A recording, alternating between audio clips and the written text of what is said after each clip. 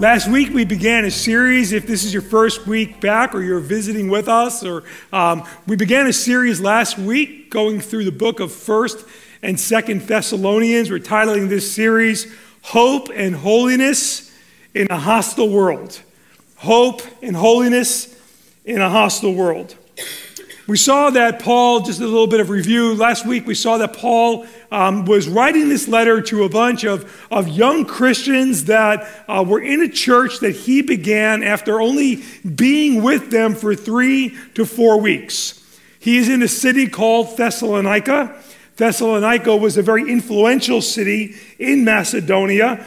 And Thessalonica was financially strong because of the lucrative pagan practices that brought in a lot of money into the coffers, if you will, of that city, right? And so they're engaging in all different kinds of idolatry and pagan worship, and it was producing a lot of income for the city, so much so that Thessalonica was amongst the strongest financial cities in Macedonia. But now Paul and Silas and Timothy, they kind of come in, they're preaching the gospel, and people are coming to faith in Christ. And what ends up happening is people are now turning from their idolatry, they're turning from their pagan practices, and they're turning to the one true God.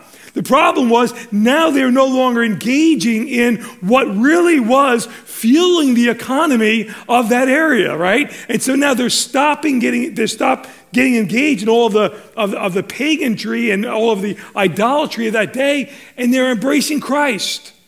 And as a result of that, it's hitting them right in the pocketbook of that area. And so the local authorities are getting frustrated because they're seeing how their bottom line is being impacted by the gospel coming to town. Isn't that beautiful? I just love to see how God can change a community when a person gets a hold of Jesus. Well, what ends up happening is they embrace Christ, and now people who were at one time accepted in their community find themselves, as a result of pursuing Jesus, in the midst of a very hostile community, a very hostile world. Have you ever felt that way?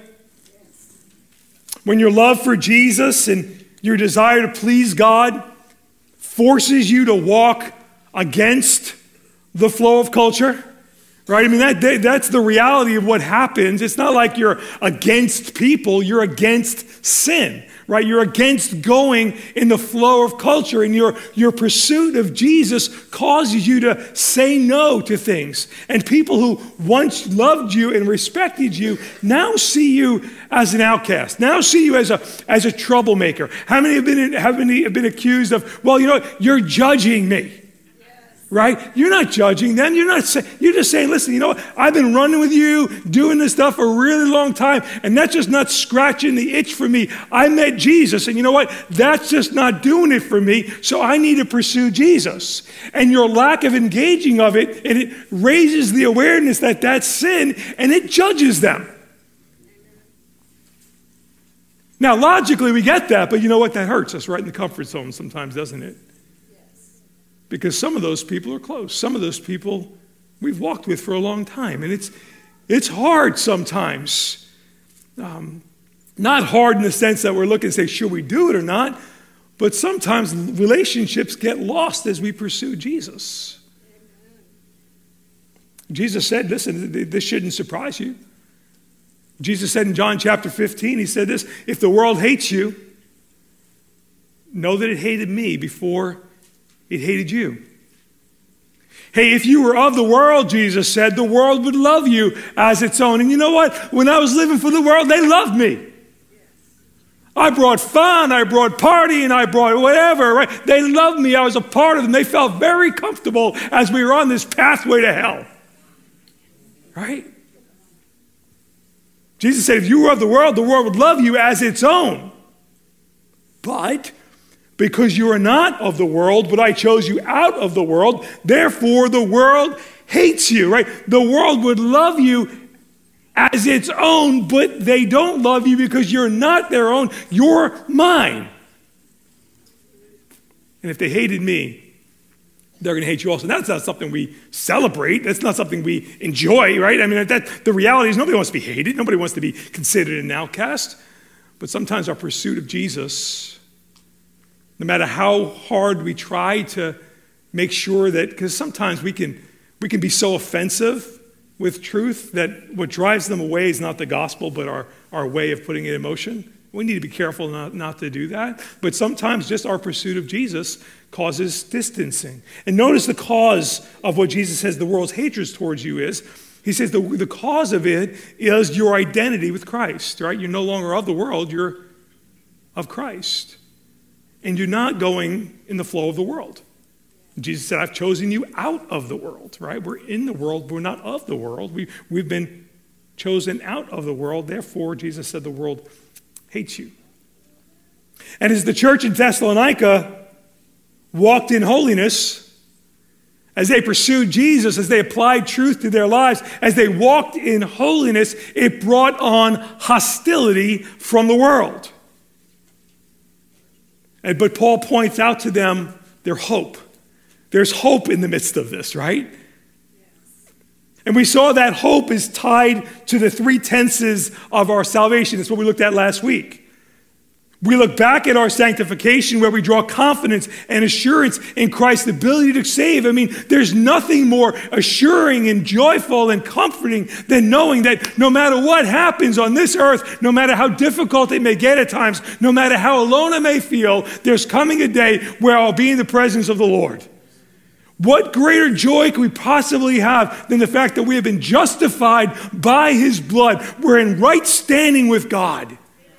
And what Paul is calling them to is, listen, don't forget what you've come out of. Don't forget how you've put in motion the faith that is in Christ Jesus. And while you're holding on to that, we saw we are to do this while we are working out our own salvation, right? Where we're living lives of repentance and obedience. We are saying no to the flesh. We're crucifying the flesh as we're pursuing Christ.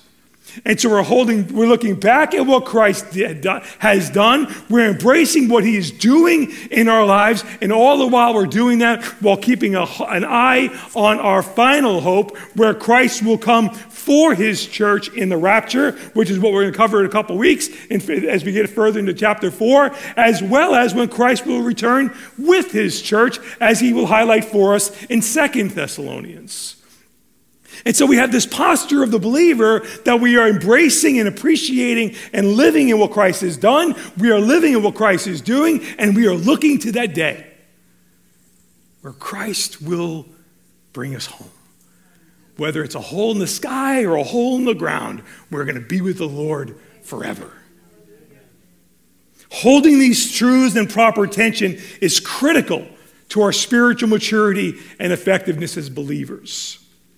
So we saw last week that after 3 to 4 weeks in Thessalonica, the officials drive Paul out of the city, thinking that by driving Paul out of the city, the work of God was going to stop. What they didn't realize is they can drive Paul out of the city, but they can't drive the Holy Spirit out of the city of Thessalonica, because as believers were there and they embraced the gospel and the Spirit of God was in them, they didn't need Paul for the message of the gospel to go forth, right? And so the city is continuing to grow in their faith. And so what they try to do, first they figure, let's get Paul out of the city. Well, that's not working, so here's what we're going to do. The enemies of the gospel then began bad-mouthing Paul, calling him a charlatan, right? Figure, hey, let's discredit the messenger with the hopes that the message gets destroyed. And so what the authorities in the area had done is they started to feed and fuel the church in Thessalonica with lies about Paul, calling him a charlatan. They questioned his motives and accused him of being there for personal gain. And so in chapter 2, we see that Paul addresses the accusations that are made against him by reminding them of how he, in fact, conducted himself in their midst and how he fostered a genuine relationship between him and the church. Paul finds himself having to do this a lot as he's in his ministry, because Paul had quite a past, right? And so often, it's not like Paul's tooting his own horn and saying, look how godly I am. But unfortunately, Paul was having to put on display the work of God in his life. And that's kind of like what we see taking place here. And today, we're going to see Paul's relationship with the church. In chapter 2, Paul will highlight his relationship with the church of Thessalonica. And I'm going to tell you, it's beautiful. It's so encouraging to see the heart of this shepherd, the heart of this pastor, Paul. And some might say, well, he's kind of building himself up. No, he's just speaking truth under the inspiration of the Spirit, right? But we see the heart of this shepherd, and then we'll see how his focus and his godly care for the church in Thessalonica create an environment where the church will flourish and grow and blossom and mature under his care. And so he's going to highlight some key characteristics that were present in his own life, as well as what ought to be present in the life of all pastors and leaders in the church of Jesus. And he's going to say some challenging things. Now, let me just say from the outset that I don't want to give the impression that I have arrived in these areas that I'm going to address. Some of this might be a little bit awkward for me because it could sound like I'm trying to toot my own horn, and that, dear God, is not the case. In fact, much of what I will point out is because I either see it as a lack in my own life. How many know we become very aware of the things that we lack in our own lives? Or it's a temptation that oftentimes comes with the office of being a pastor. And so Paul gives us some instructions, some critique, if you will, of what are some of the characteristics of a godly leader. I look at some of those things, I think, all right, some of those I do okay. Some of those things are work in progress, just like you, right? So we're kind of like a whole bunch of imperfect people walking towards and focusing on the one who is perfect, seeking to be like Jesus. And so I wrestled through this, just to be completely transparent with you. I really wrestled with this because I thought, I don't want to make it look like I'm promoting myself. Anyone who knows me knows I don't measure up to these things anyway. So I figured, let's keep the bar low, and then everybody will be satisfied. I'll hit it out of the park every time. Let's take a look at the text. You'll understand where I'm going. 1 Thessalonians, if you're not there already, chapter 2, we're going to pick up at verse 1. Paul says, "For you yourselves know, brothers, that our coming to you was not in vain. But though we had already suffered and been shamefully treated at Philippi, as you know, we had boldness in our God to declare to you the gospel of God in the midst of much conflict. For our appeal does not spring from error or impurity or any attempt to deceive, but just as we have been approved by God to be entrusted with the gospel, so we speak." I love this, not to please man, but to please God, who tests our hearts. And so Paul is going to begin to highlight and address some of the things that he is accused of. And his opening here, I like this again. Remember, the focus was, let's discredit the messenger with the hope that we can discredit the message. Right? And what Paul's saying here is, hey, listen, I'm not discouraged about what's being said. My coming to you, it was not a waste of time. My coming to you was not in vain, as he opens up. Despite the fact that we've been treated horribly in Philippi, we didn't let that distract us from bringing to you the gospel. In other words, what Paul's saying is, listen, I hear what's being said. It might have been easier not to even come, but I don't have any regrets. I came to please God, not man. He's like, listen, despite what you've heard, our appeal to you does not spring from error, because that's what they were accusing him of. It doesn't come to you out of impurity or any attempt to deceive. I didn't come to please man. I came to please God. And so he's setting the stage. And now he's going to begin to address some of the specific accusations that were launched against him. Look at verse 5. "For we never came to you with words of flattery, as you know." They likely accused him of that.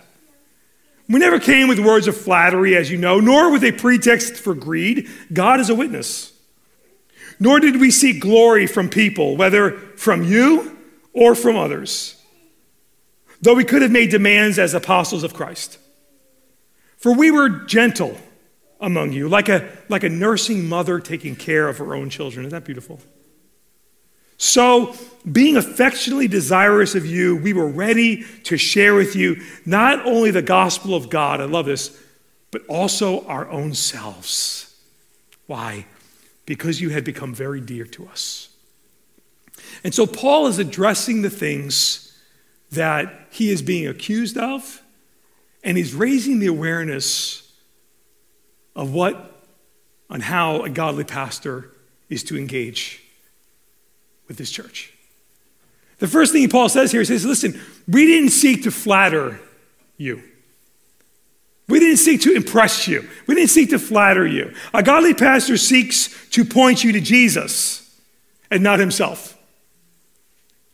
A godly pastor seeks to point you to Jesus and not himself. Churches become unhealthy when the personality of the leader becomes more important than the personality of Jesus. And I've never heard a pastor say he wants to do that, but sometimes the environment gets created where everybody knows the biggest personality in the room is the pastor. And the job of the pastor, the responsibility of the pastor, is to make sure that Jesus is the greatest personality in the room. Right?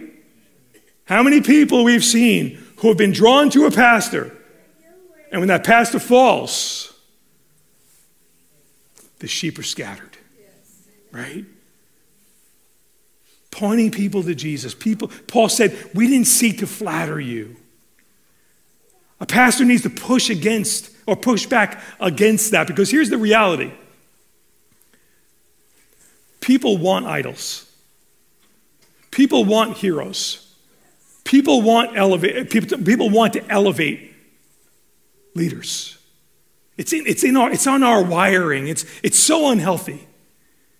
I see so many pastors, I deal with so many pastors that what ends up happening is people want to believe that there's someone who has it all together. They've got everything right, and they elevate the pastor, and it triggers something in the heart of the pastor that is very sinful and very real and is in every pastor. It's a desire to be built up. Considered like, wow. And Paul said, that wasn't the way I came to you. We didn't come to flatter. We came to elevate Jesus, right? Second thing he says is this. He says, we didn't want to get anything from you. No pretext for greed. There was no agenda whatsoever. We didn't come into Thessalonica looking to see how we can build our ministry here, right? You were our ultimate goal, right? You're thriving, you're flourishing, your connection with Jesus. There was no higher goal than you. A godly pastor doesn't use the church to fulfill his vision. The people in the church are not a means to his end. They are the goal of the shepherd. The focus of the shepherd is the sheep, not bigger and greener pastures, right? It's the sheep. Paul is addressing the motive of the leader's care for the church. In short, what Paul is saying here is, I came to you with no strings attached. You see, when the pastor has strings attached, it always hurts people, doesn't it? It leaves them feeling used, causes them to be burnt out, makes them feel like nothing more than a pawn on the pastor's chessboard. Maybe you're here today and you've been on the receiving end of that. Hopefully not here. Where you gave and you gave and you gave and you gave and you didn't have anything else to give and you just got pushed aside. Likewise, having strings attached hurts the pastor as well. The pastor needs to guard his heart to not expect, because people are going to disappoint. A pastor that gets into the ministry not thinking he's going to not get hurt is headed for a very short time in the ministry. I've learned the hard way that people like pastors have agendas as well. They'll say, well, I just want to serve. I just want to use my gifts. But when they don't get their way, they leave. I just want a place to platform my gifts. And what they really want to do is control things. And when they realize they can't control things, they just move on from church to church to church to church. And in the past, and what they do is they leave behind a trail of accusations against the pastors. I've learned that when the wolf tells the story, the shepherd is always the villain. We need to be careful to have right expectations of one another. We need to live in authenticity with one another, transparency. Recognizing, listen, I'm not perfect. You're not perfect. We're a bunch of people who are looking to be like Jesus.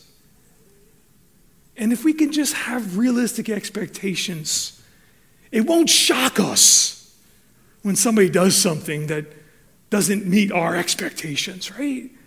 Now, if there's a long pattern of that, that's a different conversation for a different day. But don't go into this with strings attached. I will do this if you do that. It only sets the ground for disappointment.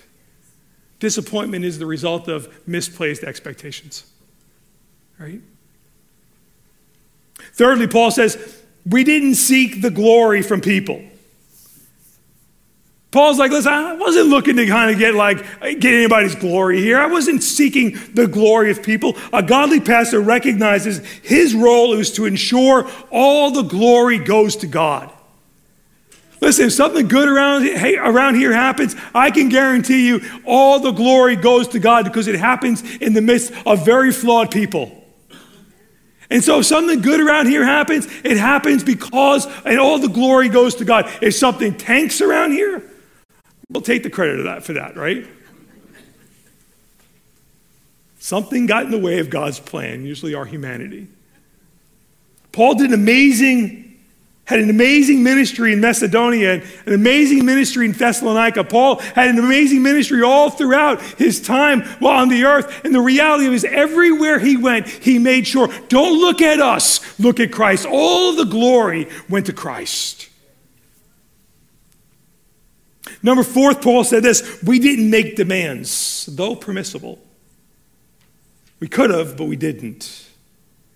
He's saying that while we didn't seek the glory from people, which obviously invites honor in an appropriate way, financial care in an appropriate way, he'll write about those as appropriate in his letters. He's saying we didn't demand it from you.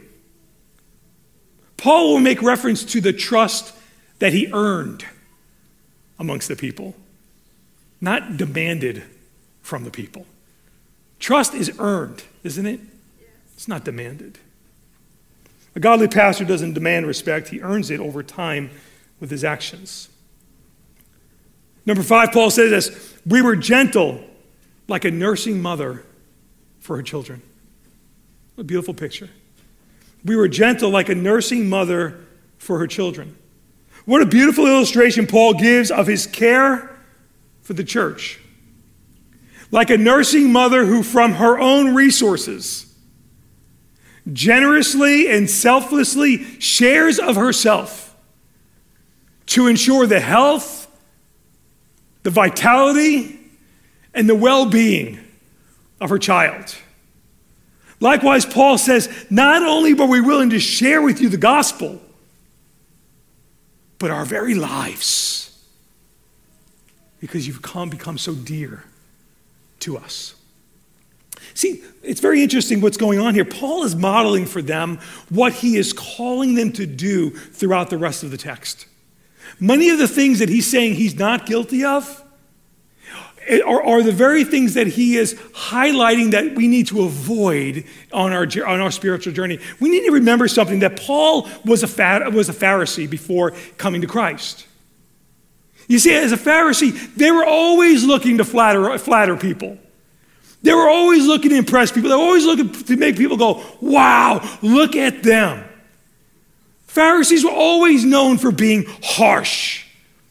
Pharisees always had strings attached to their connections with people, right? They were always making unreasonable demands of people.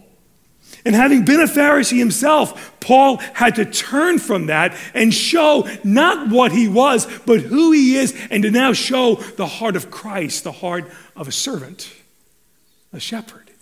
Until he will highlight those things that were consistent perhaps with his life as a Pharisee, but no longer as a servant of Christ. So powerful. An incredible example of Christ in Paul. Look at verse 9. He says, "For you remember, brothers, our labor and toil. We worked night and day that we might not be a burden to any of you, while we proclaim to you the gospel of God. You are witnesses, and God also, how holy and righteous and blameless was our conduct toward you. For you know how, like a father with his children, we exhorted each one of you and encouraged you and charged you to walk in a manner worthy of God, who calls you into the kingdom, into his own kingdom and glory." What Paul's doing here is he's bringing to remembrance what their true experience was. He's saying, listen, despite what you've heard, let's put all the chatter that you've heard aside. Let's just bring to your remembrance what was reality when we walked together. Because sometimes when there's too much chatter, the truth oftentimes gets forgotten and history gets put aside. And so what Paul is bringing back to the remembrance, remember what it was like when we were together. He's reminding them, hey, listen, remember, we weren't a financial burden to you. I mean, if I was looking for gain, we were certainly no financial burden to you.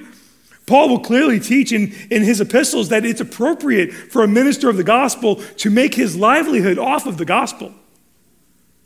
But while he was there in Thessalonica, he chose to work because the church was young. The church was just starting. It was just weeks or months old at this point. They couldn't possibly afford to finance Paul. And so he said, we didn't put any financial burden on you.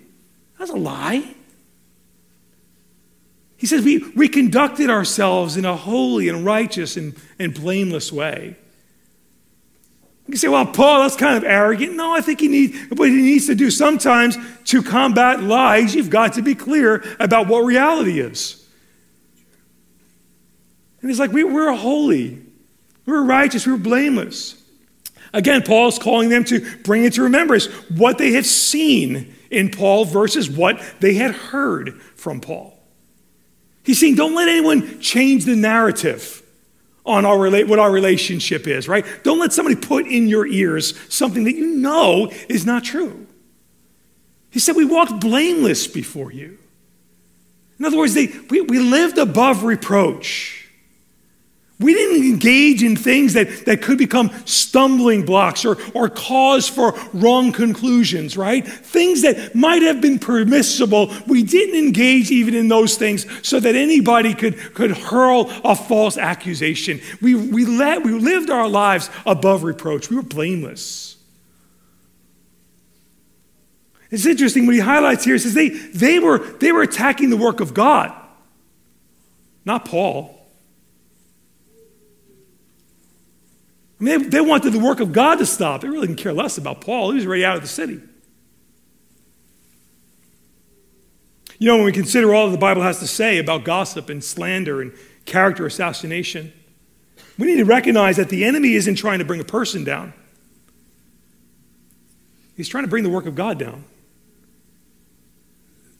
The devil doesn't really care about you or me. He just doesn't want us to influence the world for Christ, right? He's trying to bring the work of Christ down. Thankfully, he's not going to succeed. Jesus said, I'll build my church, and the gates of hell, they're not going to prevail against it. But that's why the scripture is very clear about being careful about what we say to and about one another. Something God takes very serious. Proverbs chapter 6 in verse 16, God lays out for us the things that he hates. You know, God hates things.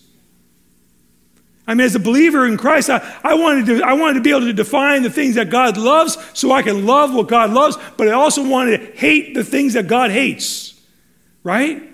How many want to hate the things that God hates, right? Because here's the deal. God hates the things that aren't good for the glory of God and for the bride of Christ. And so we see in chapter 6 of Proverbs, here's what God says. There are 6 things that the Lord hates, 7 that are an abomination to him. Now, I don't know about you, but if I read a passage like this, I think to myself, God's about to let me know the things that he hates, one of which is an absolute abomination. That catches my attention, right? Here's the things that God hates. He hates haughty eyes. What is that? It's someone who looks down on other people. Thinks that they're better than other people. Pride. He hates haughty eyes. He hates a lying tongue and hands that shed innocent blood. God hates a heart that devises wicked plans and feet that make haste to run to evil. Number 6, God hates a false witness who breathes out lies. And this one that is an abomination to him is one who sows discord amongst brethren. Wow. Interestingly, 3 out of the 7 of these all have to do with the lips, the mouth, what we say, right? The lying tongue, the false witness, the sowing of discord amongst brethren. What does that say? We need to be very careful with the conversations we engage in, the way we speak to and about one another. The church is the bride of Christ. And I'm going to tell you something. Jesus loves the bride. He loves the bride.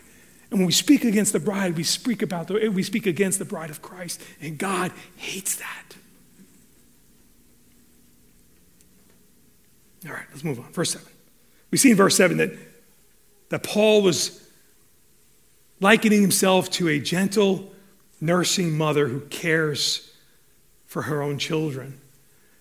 And now in verse 11, verse 11 says, "For you know how, like a father with his children, we exhorted each one of you and encouraged you and charged you to walk in a manner worthy of God who calls you into his own kingdom and glory." I love that. In verse 7, he's like, here's how we dealt with you like a mom. Here's how we dealt with you like a dad. Like a father, he says, like a father, we exhorted you, we encouraged you, and we charged you. We exhorted, we encouraged, and charged to do what? To walk in a manner worthy of God. To walk in a manner worthy of God. I don't know about you, but I know with every one of my kids at one time or another, we had the conversation. You represent me, right? Remember, where you go when you're outside this house, what you do is a reflection on your family. Here's how we live. Here's how we do. Here's how we prioritize. Here's how we treat people. Here's how we love people. Here's how we work. Here's what because you're a Balsamo, this is how you live your life, right? Because where you go, you're a reflection of me. And it's almost like we see the father heart of Paul, taking his church and placing it on his lap. And he exhorts them, and he encourages them, and he charges them. Walk in a manner worthy, not of me, Paul, but of God. Walk in a manner worthy of God. As we get further into the chapters, we're going to see specifically some of the ways that is to happen. What's the difference between exhorting and encouraging and charging? I'm really glad you asked that, because there's something very significant here that I think is helpful for us. He says, like a father, they exhorted them. He sets the bar high, and he says to them, listen, you can do it. You're a child of God. You're a new creation in Christ. All things have passed away. All things have become new. You're no longer walking in darkness. You're walking in the light. You've got God, the Holy Spirit in you. You don't have to sin anymore. What shall we say then? Shall we continue in sin that grace may abound? God forbid. You can do this. You can pull it off. He's encouraging them. He's exhorting them. Exhortation paints a vision of who you can be. It's inspiring. He's saying, man, you can do it. Everything you need is within you because you've got the Spirit of God within you. And he exhorts them. But he also encourages them. Because sometimes we hit it out of the park.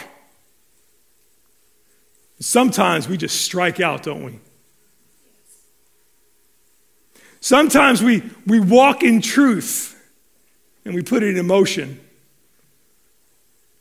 Sometimes we believe a lie and we put that in motion. Sometimes we hit the mark. Sometimes we get hit by the mark. We drop the ball and we fail. But you see, a father doesn't allow failure to define his child. Instead, he picks him up. He brushes him off. He reminds him, listen, if we'll confess our sins, he's faithful and just to forgive us of our sins and cleanse us from all unrighteousness. He encourages them along the way. He recognizes, listen, you're not going to hit it out of the park every time. You're not a failure, right? I write these things, John will say, that you might not sin. But if you do sin, you have an advocate with the Father, Jesus Christ the righteous. And so he's saying, listen, here's what you can be. And on those days where you're not, let me encourage you. Keep going. Keep going. Keep going. He exhorted them, he encouraged them, and then he charged them. That wasn't rent. I thought that was pretty funny. He charged them. You should charge them rent. He exhorted them, he encouraged them, he charged them. A charge is when a good father, he doesn't lower the bar. He doesn't change the standard based on the strengths or weaknesses of the child. He calls us up higher. He makes clear the expectation. You might not have gotten victory in every area of your life, but let me be clear here. God is not going to move the goalpost just so you can feel like you're in the end zone. God's ways and his laws and his rules and expectations and his standards and truth, it does not change. And so what he's saying here is he's charging them. He's saying, listen, God does not change. As you're working this thing out, as you're working out your own salvation through fear and trembling, right? That's sanctification, by the way. That's God, the Holy Spirit, enabling us to be what God wants us to be. He's saying, listen, as you're pursuing it, don't think God's not going to move the goalpost for you. Truth doesn't change by culture. Hello? Standards don't change. God's word does not change. And so as we're journeying through, we encourage, we charge, we exhort. And that's what Paul is doing with the church in Thessalonica. In fact, in the following passages, we see Paul is doing that very thing. He's exhorting, encouraging, and charging them. Look at verse 13. He said, as we also thank God constantly for this, that when you received the word of God, when you heard it from us, you accepted it not as word from men, but as what it really is, the word of God, which is at work in you believers. For you, brothers, you became imitators of the churches of God in Christ Jesus that are in Judea. For you suffered the same things from your own countrymen as they did from the Jews. What's interesting was Paul saying here, he's saying, listen, we need to remember that these are new Christians, and they are being persecuted because they are embracing Christ, and they are suffering because they are turning away from what is acceptable in their community, right? And as a result of that, they are suffering just like the churches in Judea. He's saying, listen, guys, you're not the only one. Sometimes it's going to get difficult. Sometimes it's going to be inconvenient. Sometimes people are going to hate you. And then he points out what their own countrymen and what the Jews were doing to the churches in Judea. What were they doing?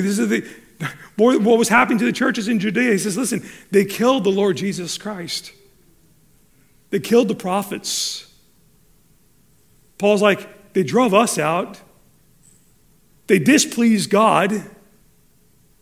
They oppose all kinds. They oppose all mankind by hindering us from speaking to the Gentiles that they might be saved.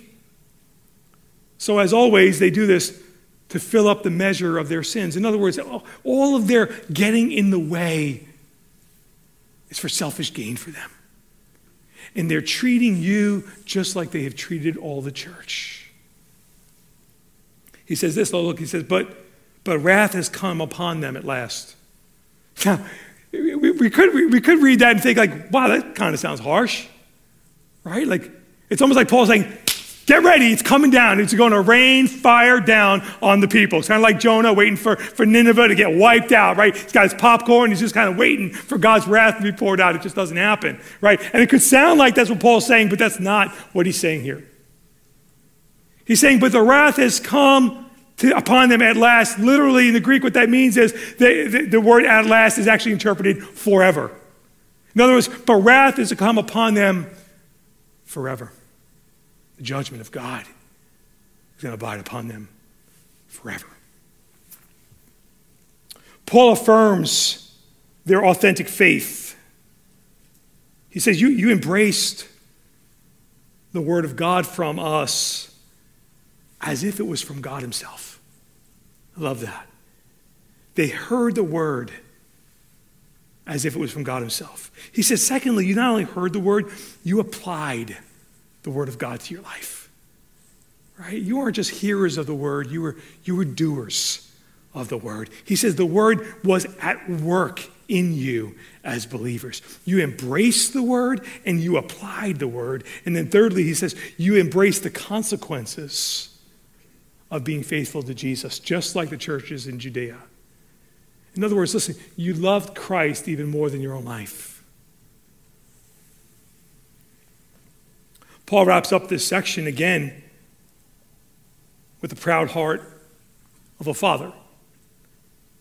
Look at verse 17. He says, but since we were torn away from you, brothers, for a short time, in person, not in heart, we endeavored the more eagerly and with great desire to see you face to face, because we wanted to come to you. I, Paul, again and again, but Satan hindered us. I love the heart of a dad in this, right? Paul's like, listen, they may have thrown me out of your city, but my heart is with you.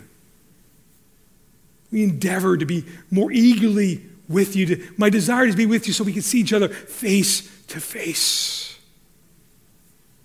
Like a dad looking to gather the family around the table. Right?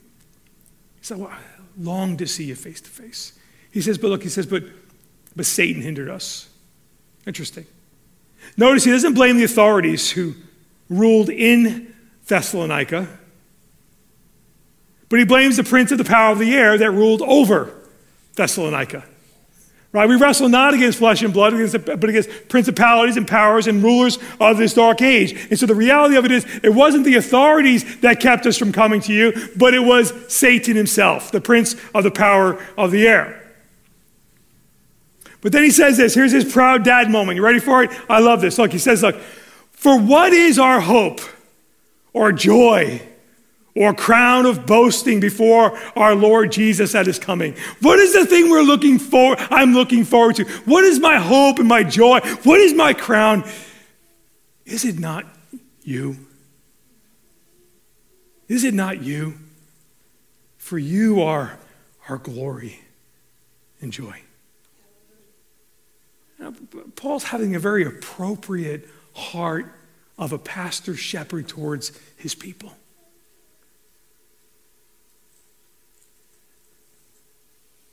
What is our hope or joy or crown of boasting before the Lord Jesus at his coming? Is it not you?